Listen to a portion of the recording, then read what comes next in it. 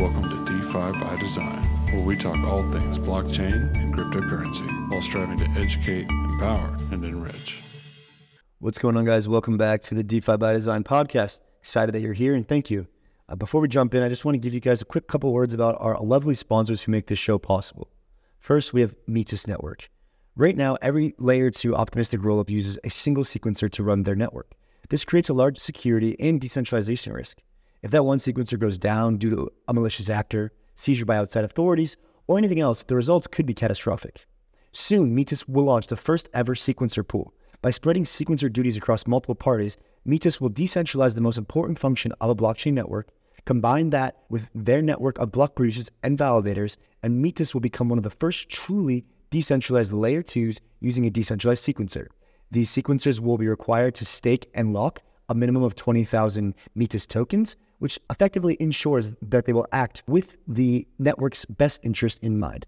I'm pretty excited about this personally because during DevConnect, we listened to a lot of talks about decentralizing sequencers, and even Vitalik gave a talk about the roadmap to decentralized sequencers. The more that we can push this innovation forward, the more that we can push this ethos of decentralization forward, it makes the entire ecosystem better. So thank you, Metis, for supporting the rollup, and we look forward to seeing this come to fruition. Welcome back to the DeFi by Design podcast. Here today, of course, with my boy Rob. Got my scroll shirt on. I think it's the best shirt that I caught at DevCon. It's kind of like a custom fit. What do you think? Is it wearable on a date or no? Debatable. I remember seeing the scroll shirt. I thought the quality was amazing. The only thing is the collar. It's like a real big collar. So I don't know. It's like a half turtleneck kind of thing on a t-shirt. It's different. It's unique. It's good to see you, Andy. And today we got Rushi, king of the BZs. What's up, guys? Not too bad. I would probably not wear that shirt out in public unless it's a crypto conference. Maybe put a flannel over that. It does look like a turtleneck a little bit, so that is my issue. But I love Scroll, so it's a good show. We have the swag. We will have a date. Yeah, it'll be ones you can wear on a date. I promise. That is the litmus test of crypto swag. Yes. And then we need a real movement party. That's a real party. Movement party at East Denver? You didn't hear from me. Oh, man. So, Rushi, why don't you introduce yourself a bit about kind of movement? Obviously, you have an interesting past in crypto, kind of different programming backgrounds, and So Movement Labs is building the first move layer 2 Ethereum, powered by Celestia for DA. Our kind of background comes from the Aptos ecosystem. My background personally is engineer. To start off with my career systems, database security, got a health group. Kind of entering that space over there. Then got into the crypto bug pretty early on the engineering side. Taking out Solidity, Cosmos, and Rust in that space. And then around like August of last year is kind of when I stumbled across Move. I was like, Facebook, the biggest consumer app and social network in the world. Looked at the current state of blockchains. I was like, this is awful. We need a better VM. We need better parallelization. We need better formal verification built into the VM so that we can actually build technology that can billions of users on Facebook could use. It was like literally, I would say 2 years ago, I want to say that decision was made. And then that was a DM project from Facebook. Fortunately, to regulation, it could never see fruition and got split up into both Aptos and Sui. Personally, I built the first DEX on Aptos. My co-founder built the first yield aggregator on Aptos. So we're some of the earliest builders in the space and recognized that there was a lot of issues that we couldn't directly handle on the infrastructure side. And that was around the time when the modular thesis kind of picked up and realized the real market fit for a Move VM to exist within the modular system. So that's led us to build Movement, the first Move layer 2 on Ethereum. How did you meet Coop? Sorry. It's that topic. Yeah. Just like, where did that come in? I think we met at a conference. Me and Coop actually went to the same university. He was a little bit older than me, but we're just like, you're playing Aptos and you go to the same university. It was a cool like jamming session. We kind of worked together on like some Move ideas. And like he built a yield aggregator, so naturally like we were partners kind of. But around like post FTX, that's kind of when we kind of linked up and decided to go all in on this. Very cool. And like I on the note of like partnerships, like, and also speaking about Andy's scroll shirt, like you guys have found a way to position yourself so that you're friends with essentially like potentially everyone in the industry. Yep. And that's also like our thesis and our perspective on the industry. Is like if you can come up with an innovative positioning where you're able to like befriend everyone rather than compete with one another, then you are probably building something valuable in the space. So like how when you're looking at the space like as a whole, maybe we'll use Scroll as an example. Like how do you partner with someone like Scroll, and then how do you keep an open enough mind to partner with essentially like all these new tools and chains that are coming up, on a daily basis? I think when we looked at the modular thesis, there was a clear market for DA, right? You had like 3 big DA layers, and like now near getting into space, you had a bunch of RAS providers in space, and a bunch of like roll-up stacks. So you had like Polygon SDK, you had OP stack, you had CK stack. I don't think Scroll has a stack yet, but I'm sure they're coming out with it soon. But there was a lot of competition, but everyone was saying like, we'll do all these customizations, but leave the EVM as it is. When most people recognize that the EVM was actually the biggest bottleneck, execution after data availability is the biggest bottleneck on Ethereum. A, from security side, there's $4 billion lost every hacker attacks, and B, on the throughput side, like pretty much every EVM chain tops at 100 TPS, which if you ever try and get a consumer app on chain, is pretty problematic. So that's kind of how we kind of have this unique edge in the market where everyone is our kind of friend, because no one's really competing on the execution layer level. And even if you are, it's Fuel, obviously, there's a Solana VM, and in that manner, it's not tribalistic at all because the overall market wants to dethrone the EVM. So even though there are other styles of virtual machines, you can argue whether the SVM is better, the Fuel VM is better, or the Move VM better. The real challenge is dethroning the EVM and generating mindshare for overarching virtual machines. So the current state of the market is like everyone's kind of competing to race to the bottom, but the execution layers are where there's kind of innovation on that side. And kind of like how we partner with Scroll is, and these other like layer 2 frameworks is Optimism obviously has Optimism the chain, and then they have the OP stack, Arbitrum has Orbit, ZK Sync has ZK stack. So we can essentially bring the Move VM to these ecosystems. We have like a Move stack where anyone can launch a Move rollup, use whatever stack they want, use whatever DA layer they want, use whatever sequencer they want. We're not competing at that end. We just give them the VM. It's the first MEVM, so it's fully EVM compatible. So works, talks, and looks like EVM, but has a Move VM running under the hood. So it's a parallelized virtual machine. You have formal verification built into the VM. So we stop like 95% of all attack vectors we're seeing Solidity, which I'll get more into later, I'm sure. For anyone who's like unfamiliar, does dethrone the EVM mean dethrone Ethereum? Or like after you take out the EVM, what else is left of Ethereum? Yeah, so like that's not at all what it means at all. Like Ethereum is still the best place to settle transactions. By TVL, it like kind of takes up all of DeFi, if not pretty much everything. Like you have Ethereum, now Solana with the recent rise. But the Ethereum is not the EVM. In fact, most people in the Ethereum space agree that EVM is a hot pile of garbage. It's single-threaded, Solidity is pretty broken, it can't scale. But Ethereum itself is a great settlement layer. It's very decentralized, has a lot of TVL and mindshare, it's security, or it's like secure storage of value. So the way we kind of look at it is bring this next-gen VM, bring this superior technology to where users are. In the past with monolithic chains, you always had next-gen VMs, you always had like cool technologies, but it was really difficult to get adoption because everyone is still on Ethereum, despite whether you like it or not. So modularity allows you to bring in experimentation, so you can experiment on Ethereum without leaving Ethereum. Yeah. Even further down that kind of rabbit hole, when it comes to the VMs, what is a VM? What is a virtual machine?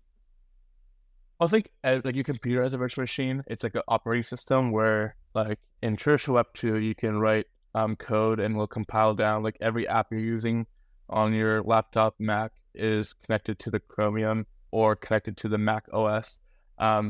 So you can have like a Windows virtual machine, you can have like a Mac virtual machine.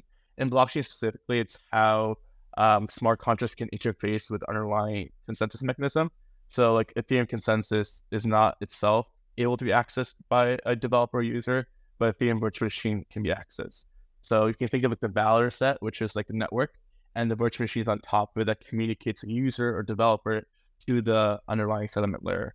A great analogy is like Swift, for example, communicates between different banks, but the actual settlement layer is underneath that, which is like the communication between banks and the financial system that exists today. So Ethereum is just like a better financial system, but there's better ways to communicate with Ethereum than the EVM. Yeah, awesome. Just wanted to throw that one out there before we dive into the weeds here. Because so I'm super curious as to why you believe that alternative VMs have a place. And let's just scrap EVM from our thought here. Let's look at a world of just well known as alternative VMs. But what are some of the benefits of some of these tech stacks that have been around for a while? What kind of capabilities could we expect, or innovation possibilities, I suppose, could be endless, but what kind of capabilities could we expect from non-EVM or just other VMs, and why is this happening? Why do these alternate VMs offer better capabilities than some of the rest of EVM? Yeah, I'll break this down to two sections, performance and security. I think performance inscriptions was a great example of what chains can scale and what chains can't. We saw a lot of, if not every EVM chain pretty much go down with the right inscriptions. Some chains completely halted, while other chains had like extremely high gas fees. Although inscription is an edge case a lot of people didn't take into account, it kind of highlights like in the world where you actually have 1,000, 10,000 users on chain at the same time, can the network handle it?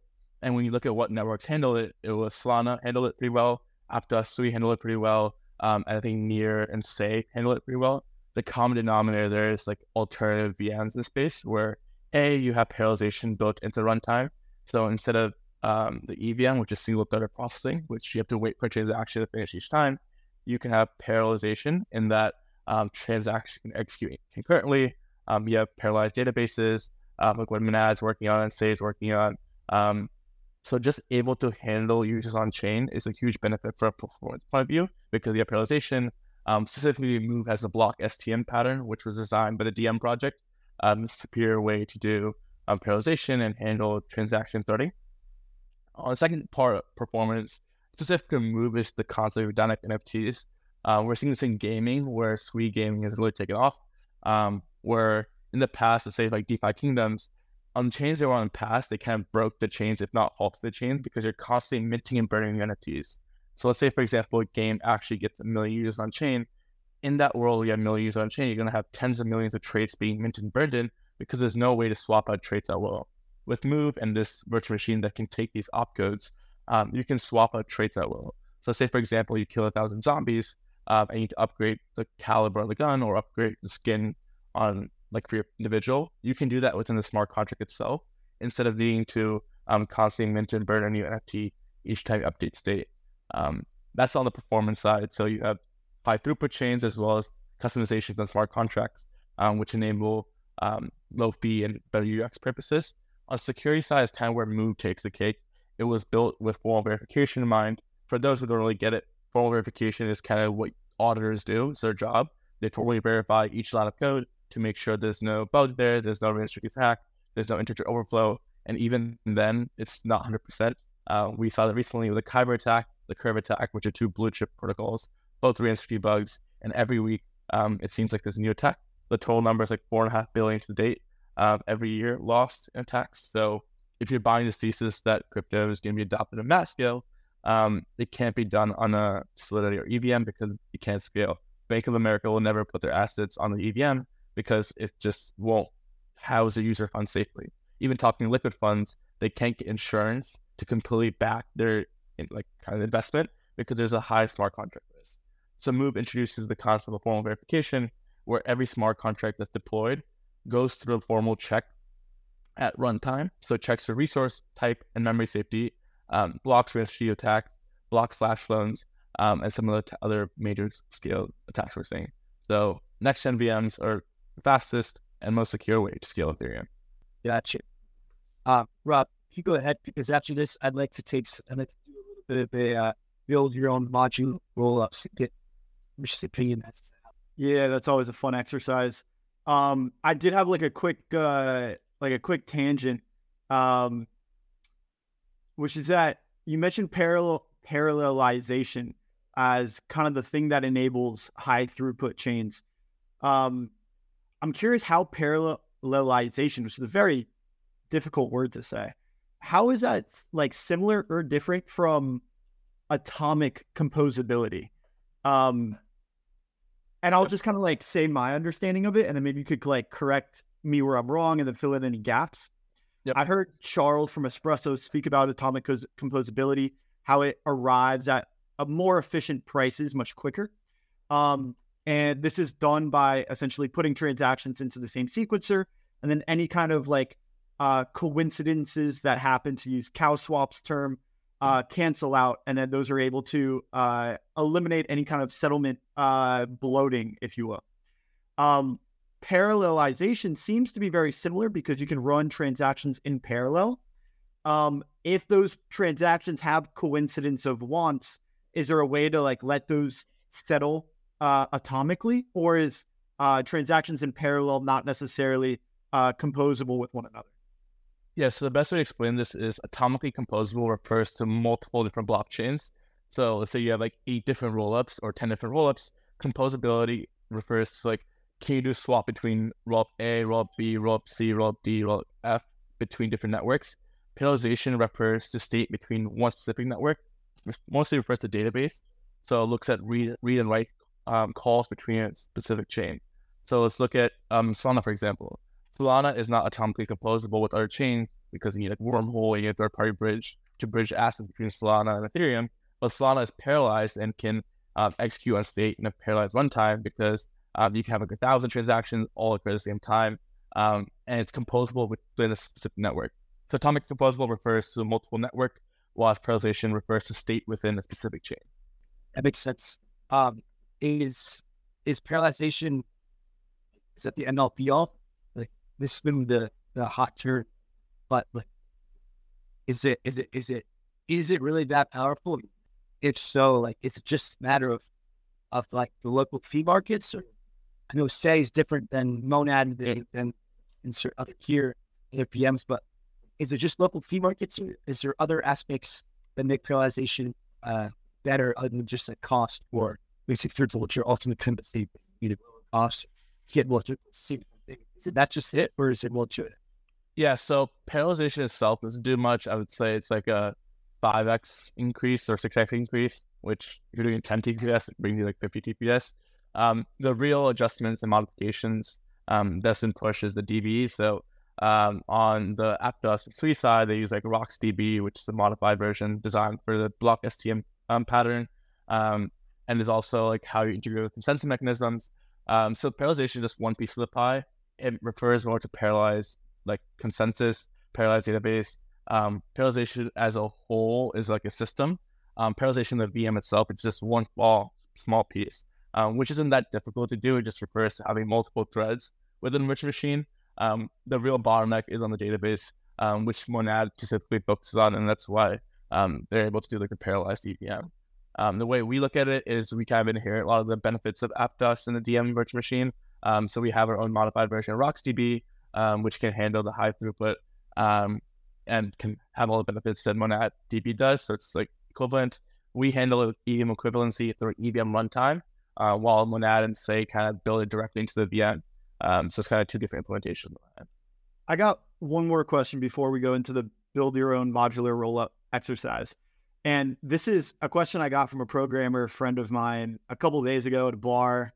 And he was asking me like first principles of blockchain. He's a very smart guy, but I think he was actually testing like why blockchain even exists.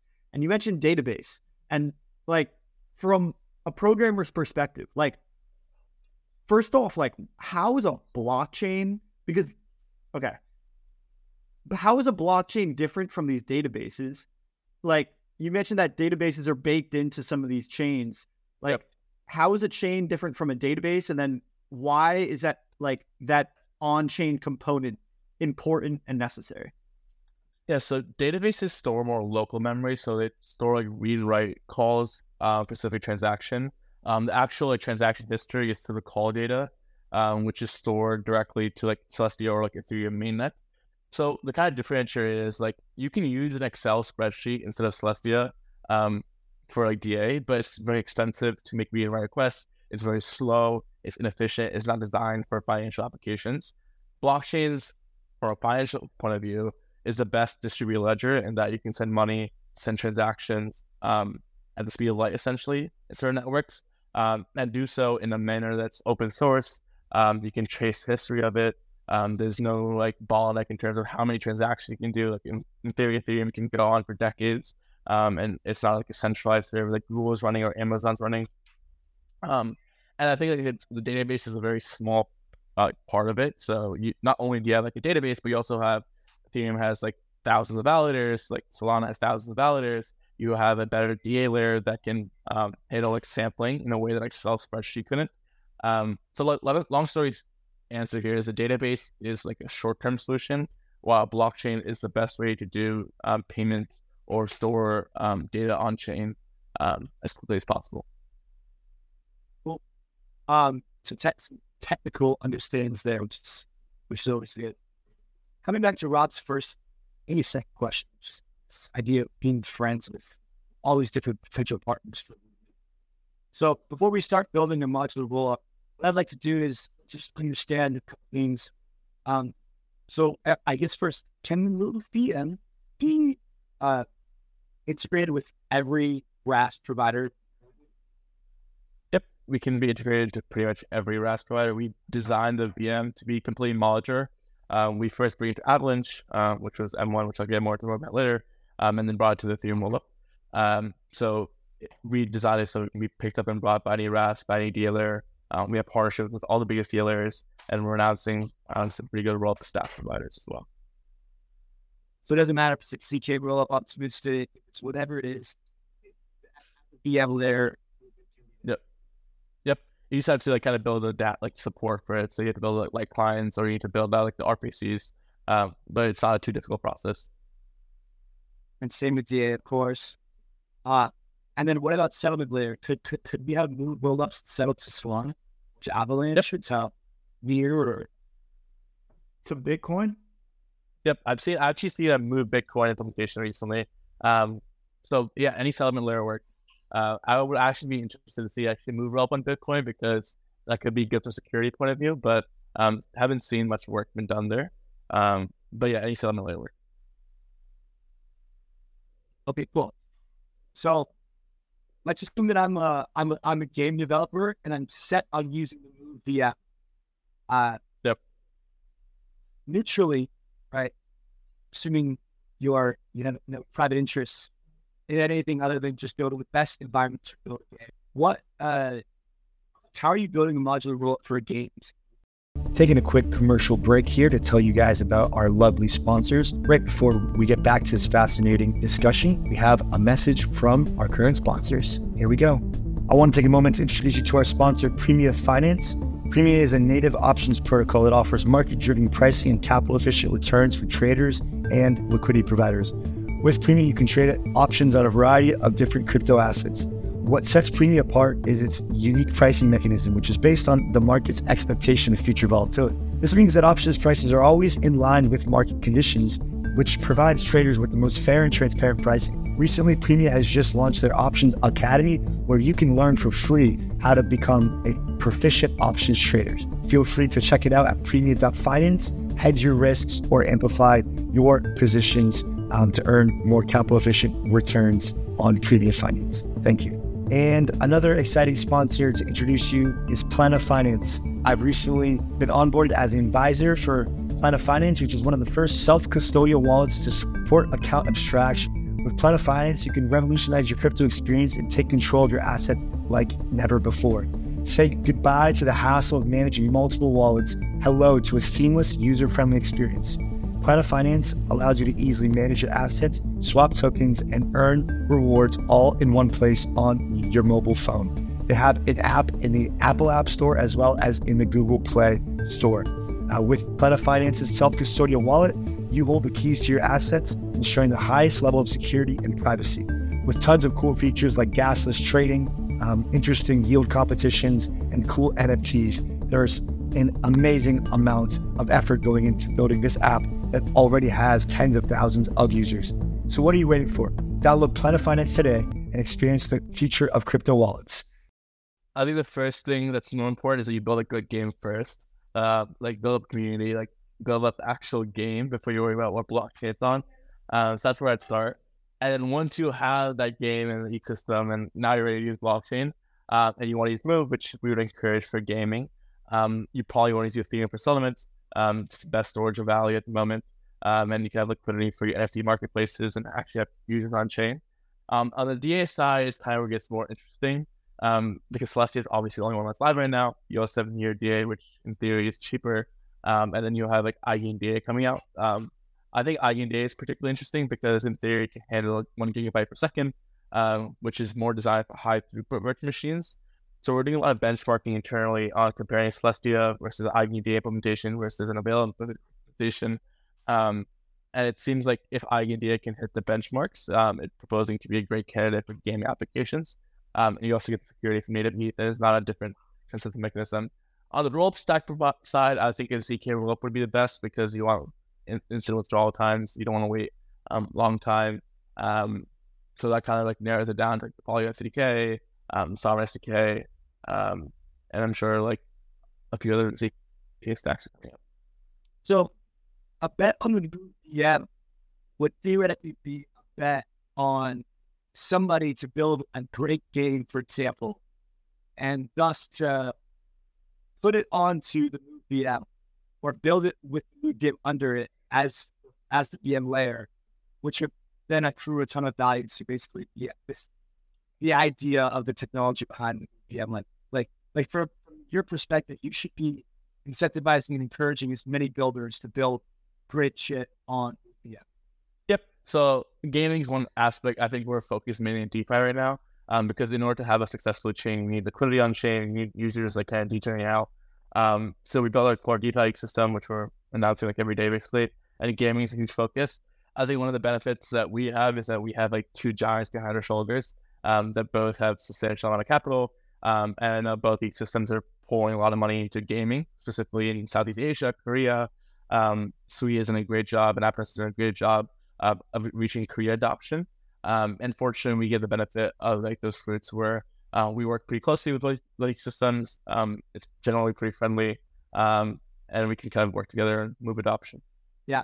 And I asked this one on the back of that one, specifically for Move. It's interesting that Aptos and Sui are obviously evolved at that level. It's quite a nice advantage. But with regards to value accrual in the modular stack, like how are you thinking about like obviously Celestia's price number go up, right? But like how are you thinking about like I send a transaction onto this modular rope that we just built out on this game. Like each part of the stack is somehow accruing some sort of value, which also then theoretically gets back to the user as they're getting a better experience, better lower fees, better UX. But like what else? What are we missing? Like, where is the value for the modular stack? What's the business model for the modular stack in for pieces? Like, how are we thinking about like comparatively valuing these things? Yes. So like the business model for like traditional like arbitrum optimism has always been a sequencer level. So you charge sequencer fees to the EVM, and that's to make money. It's a pretty decent business model, like the printing money essentially. But the problem there is when you choose next gen VMs, and the thesis is low fees. So with the Solana VM, with the Move VM, you have low fees because you have parallelized runtimes, you have a localized fee markets. So the fees are actually pretty much next to zero, which means the sequencer fees are pretty much nothing. So the value proposal actually goes away for next gen VMs in the modular thesis. As DA becomes more cheaper, sequencer fees actually get progressively lower. So you can look at like Mantis fees. Their sequencer fees went down a lot in a good way because it's a better user experience for users. You're not paying $5 for transactions, but the business model slowly diminishes. What's kind of my thesis and how we're positioning is the value actually occurs to the token at a sequencer level. So for context, we have M1, which is kind of layer 1 built on the Sonoma consensus.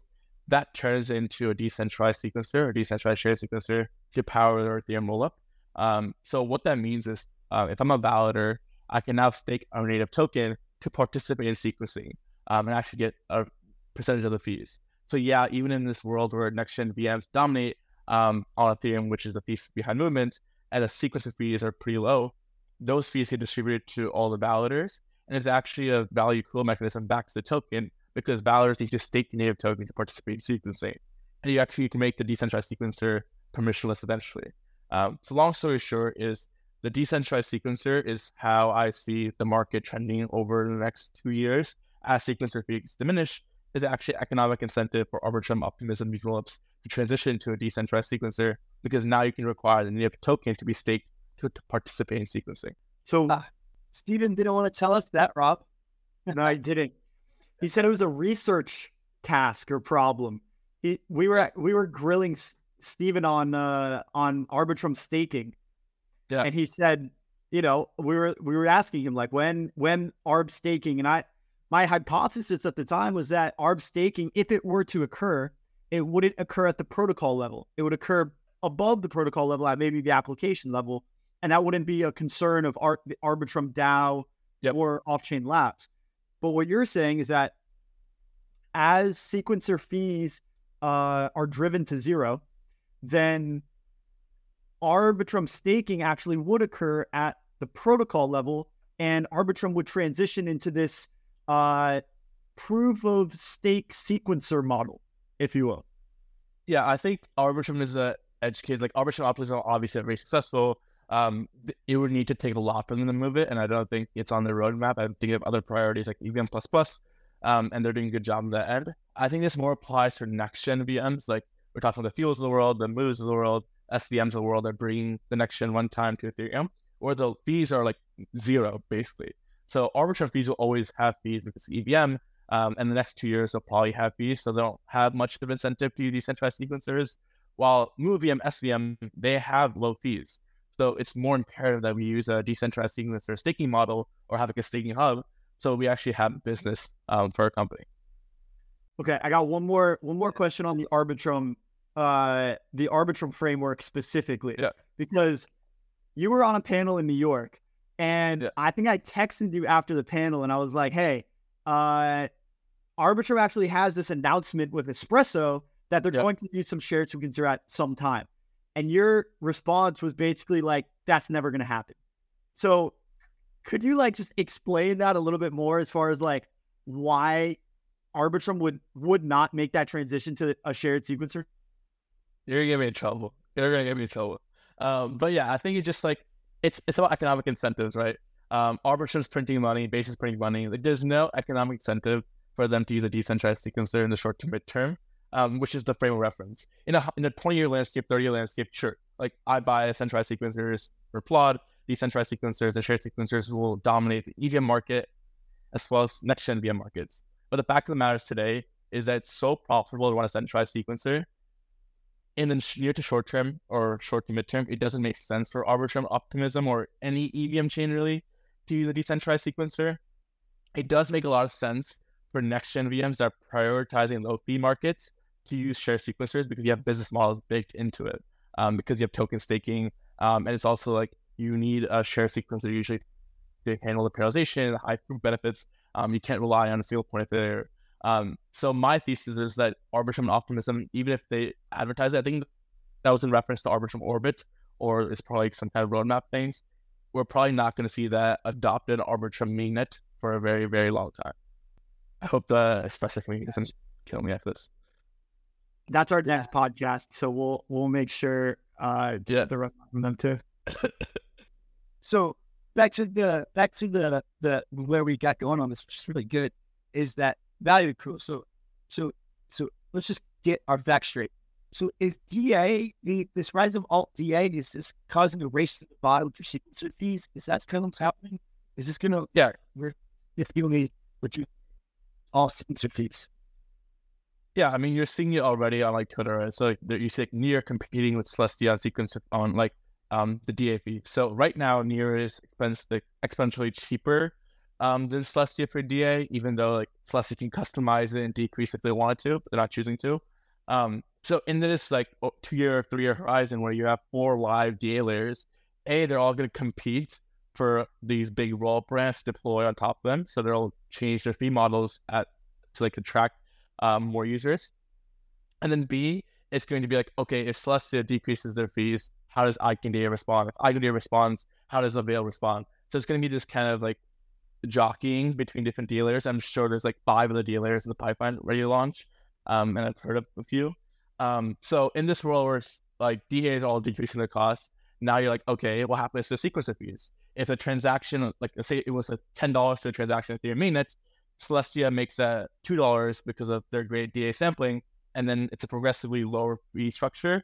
Now the amount cost per transaction is from $2 to $1.50 to $1. It probably hits a lower bound somewhere, which makes the sequencer fees, which are a percentage of that dollar, exponentially less important.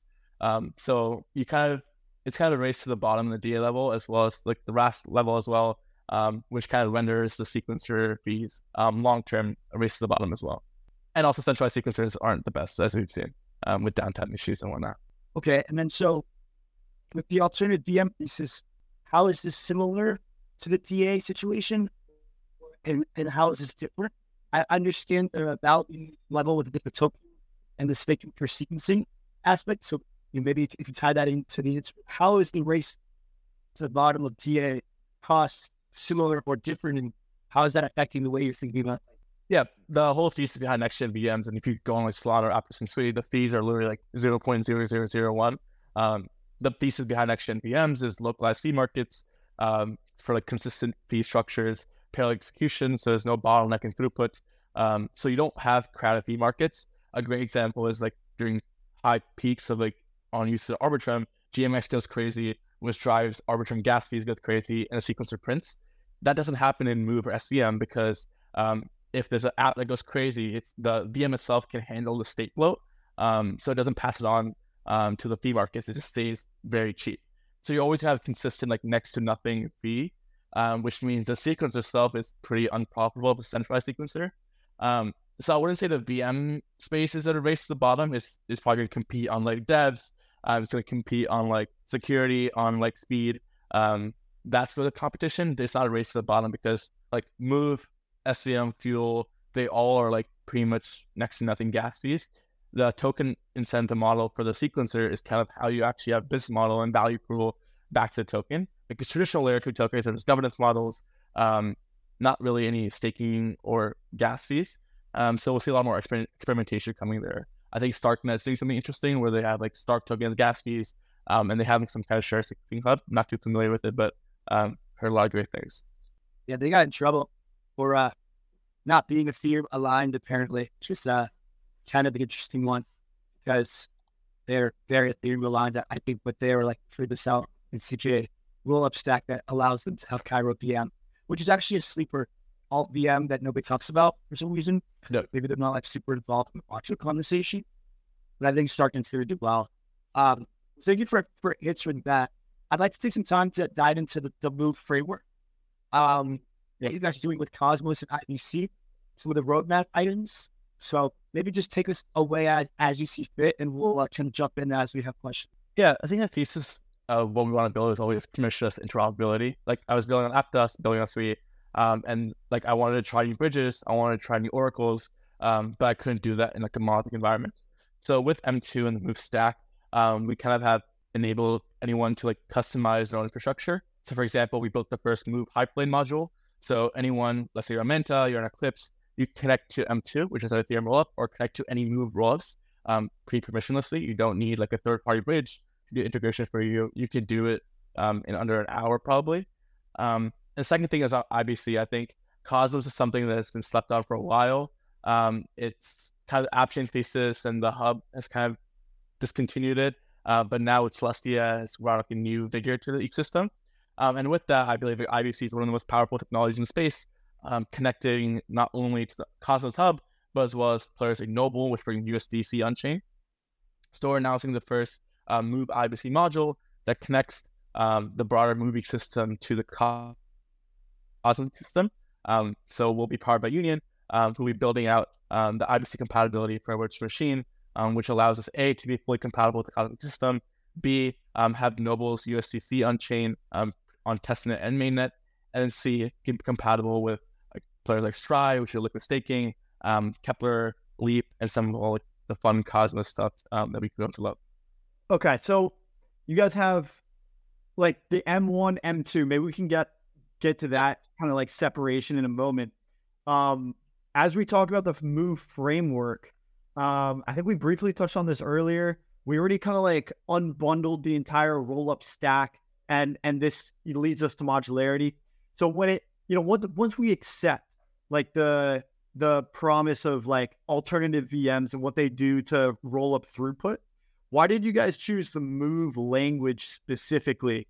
Like what is it about Move that separates and empowers greater throughput, more security than, some of the other like options for VMs that you guys could have chosen? I mean, it goes back to Facebook's days, right? Facebook was going to build a stablecoin to power their billion users on Facebook. And they looked at the EVM and was like, okay, if I have a billion users with like tens of billions of dollars and it's living in this EVM, it's going to get hacked inevitably. So they took a step back, built a complete VM and language from scratch. It was Rust-based language.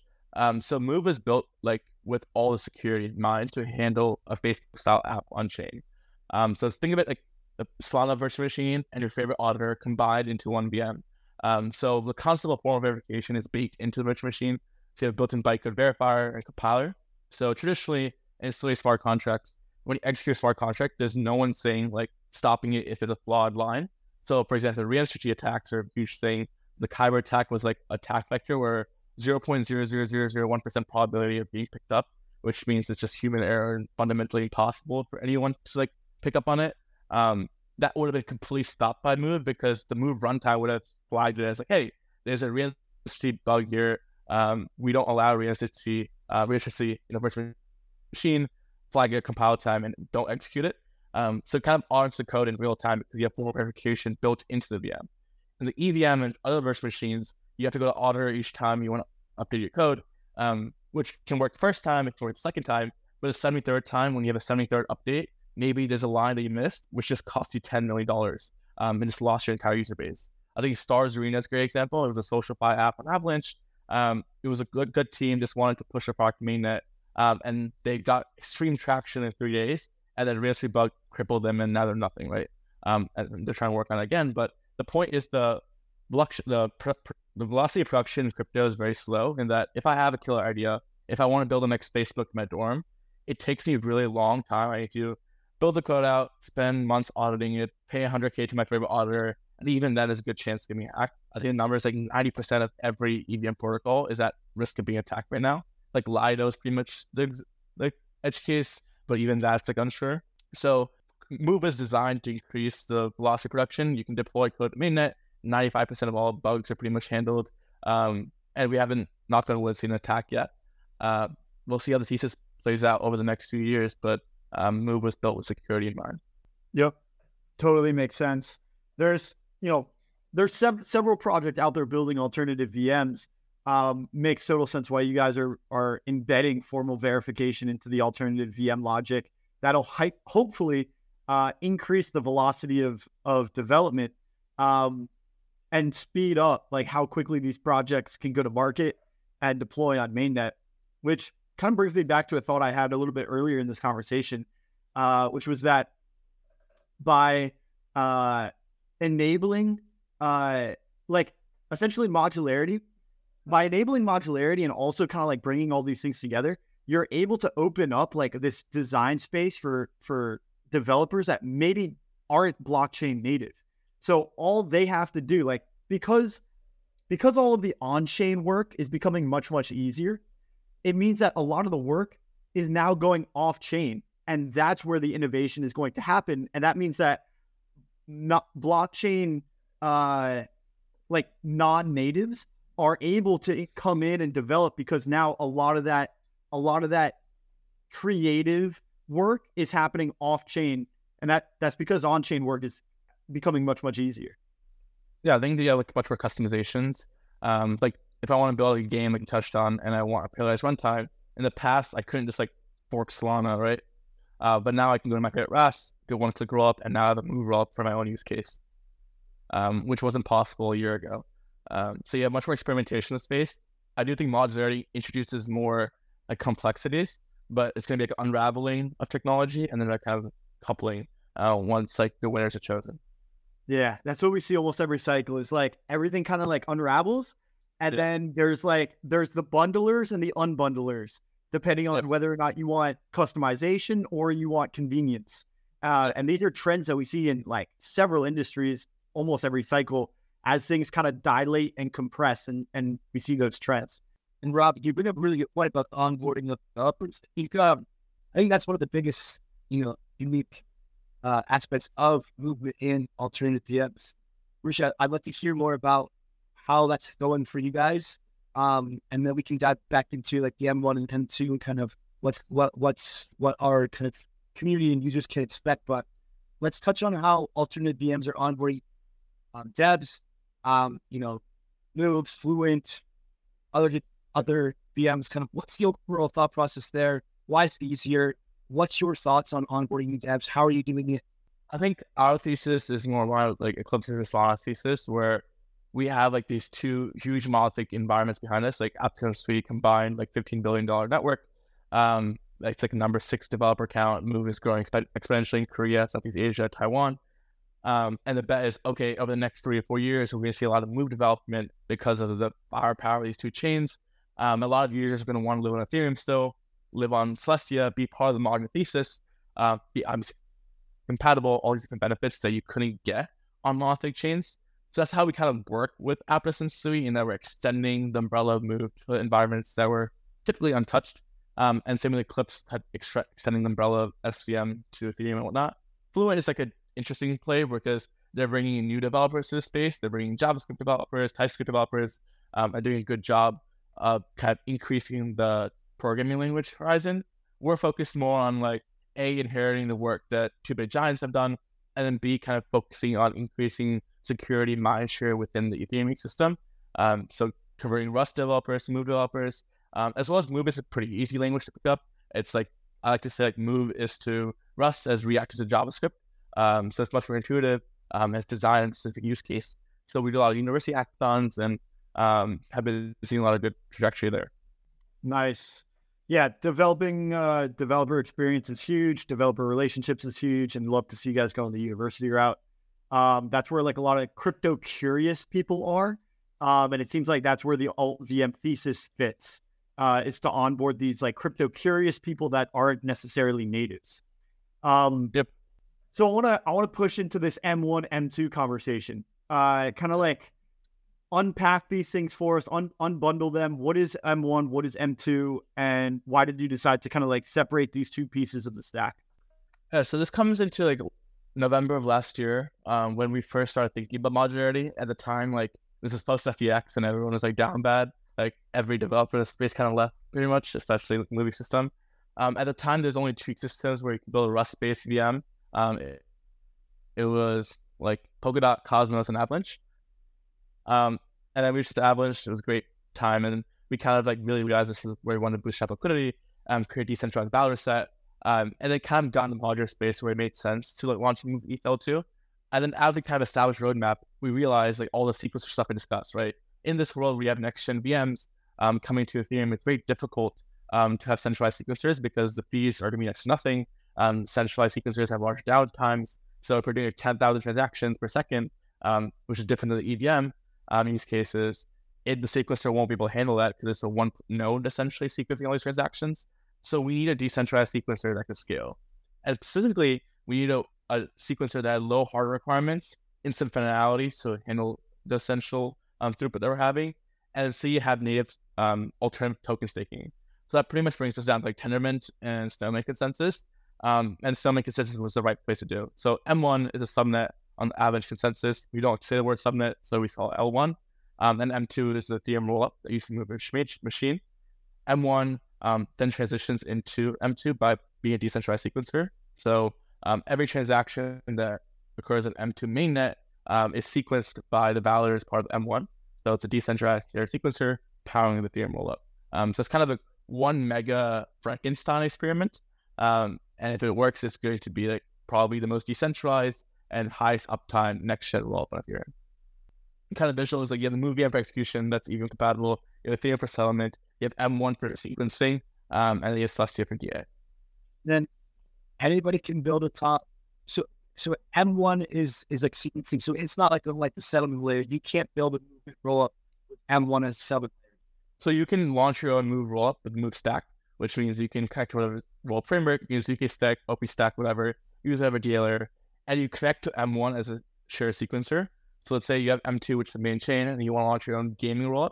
You can launch your own gaming rollup with move stack, using move VM, use whatever other parts you want, use whatever RAS, connect to the decentralized sequencer, so you have composability that we touched on. So if you're doing a swap between M2 and you have your own order book chain, it's atomic composability between different rollups. It's actually more atomically composable because it's a parallelized chain, and you're not waiting for a state to finish on each different chain. But yes, if you're launching your own move rollup, you can connect for sequencing purposes, but it wouldn't be for settlement purposes. You'd probably still settle on Ethereum. Yeah, makes sense. And then interop is the other part of Modular stack that is under discussed. Soon be discussed more as people are getting more involved. You mentioned something to do with the Chads over at Union for IBC moves to interrupt. Could you take us a little bit deeper as to what that looks like, as well as see the other interesting items on the roadmap which you've subtly hinted at today right before our Leftwood podcast? Yeah, on the IBC side, the moving system has never been IBC compatible, really. So we're really looking to bring the Aptos and Sui dApps, bring them to the Cosmos atmosphere. So let's say, for example, your DEX and Aptos, now you can use osmosis assets. You have staked here into your DEX, which gives you a lot more volume and a lot more users. Building the first DEX in Aptos was pretty painful in that there was like 2 assets on chain, which was APT and like one other token that had next to no users. This was after FTX, of course. And then as that scaled, we're like, okay, the bottleneck for new chains and monolithic environments is very difficult to bootstrap liquidity and bootstrap assets that users want. So with modular chains and IBC enablement, now if you launch a Move DEX, you can have your Move assets and whatever you want in that ecosystem. But now you can have IBC assets natively. You can have USDC via Noble natively. You can have R and off ramps from Kata natively. And then we're like, you have native ETH because you live on Ethereum. So that's kind of the thesis, like having permissions and interoperability. You can customize your oracles with the Move stack. You can customize whatever bridging solutions you want, customize whatever rollup stack. And as for roadmap, where we're at today, we have DevNet fully live. You can check out docs.moving.labs.xyz. We have incentivized testnet coming up next month, and then mainnet shortly after that. And then we'll be rewarding community members, if you know what I mean. Yes, we do know what you mean, Rushi. Rewarding community members, indeed. Very hint. With memes, of course. With memes. With memes. Community members. I have a pudgy penguin. That makes me a community member. I like being the pudgy penguin. We get a lot of no comment. You guys haven't realized. No comment. Well, Rushi, thank you so much for coming on and having a good vibe, putting up with this Panamanian Wi-Fi. I think the recording quite nice. Covered up a lot here, and it's just exciting. I think Rob's comment at the very beginning just set the tone, and it just continues to set the tone of the modular vision, the modular idea, where it's just like not everybody can be friends, but it's all just this composability and this kind of like interactive nature, just building things together and opening your mind to what's possible and reducing this maximalistic monolithic mindset. And I'm super happy to continue to see how Move plays the part in that, and look forward to the launch. Yeah, appreciate it, man. Thanks, guys, for having me on. And if you're at ETH Denver, movement will be around. The roll-up will be around. Feel free to say hi. Yes, sir. Yes, sir. Thanks for coming on, Rushi. This was a blast. Thanks, guys. Appreciate the time. Thanks for listening to the DeFi by Design podcast. And a big thank you to all of our sponsors for their support. Please check them out in the links below, as well as on our website and in our newsletter. We'll be back with more exciting guests and insights. Until then, stay curious, stay informed, and keep designing the future of DeFi.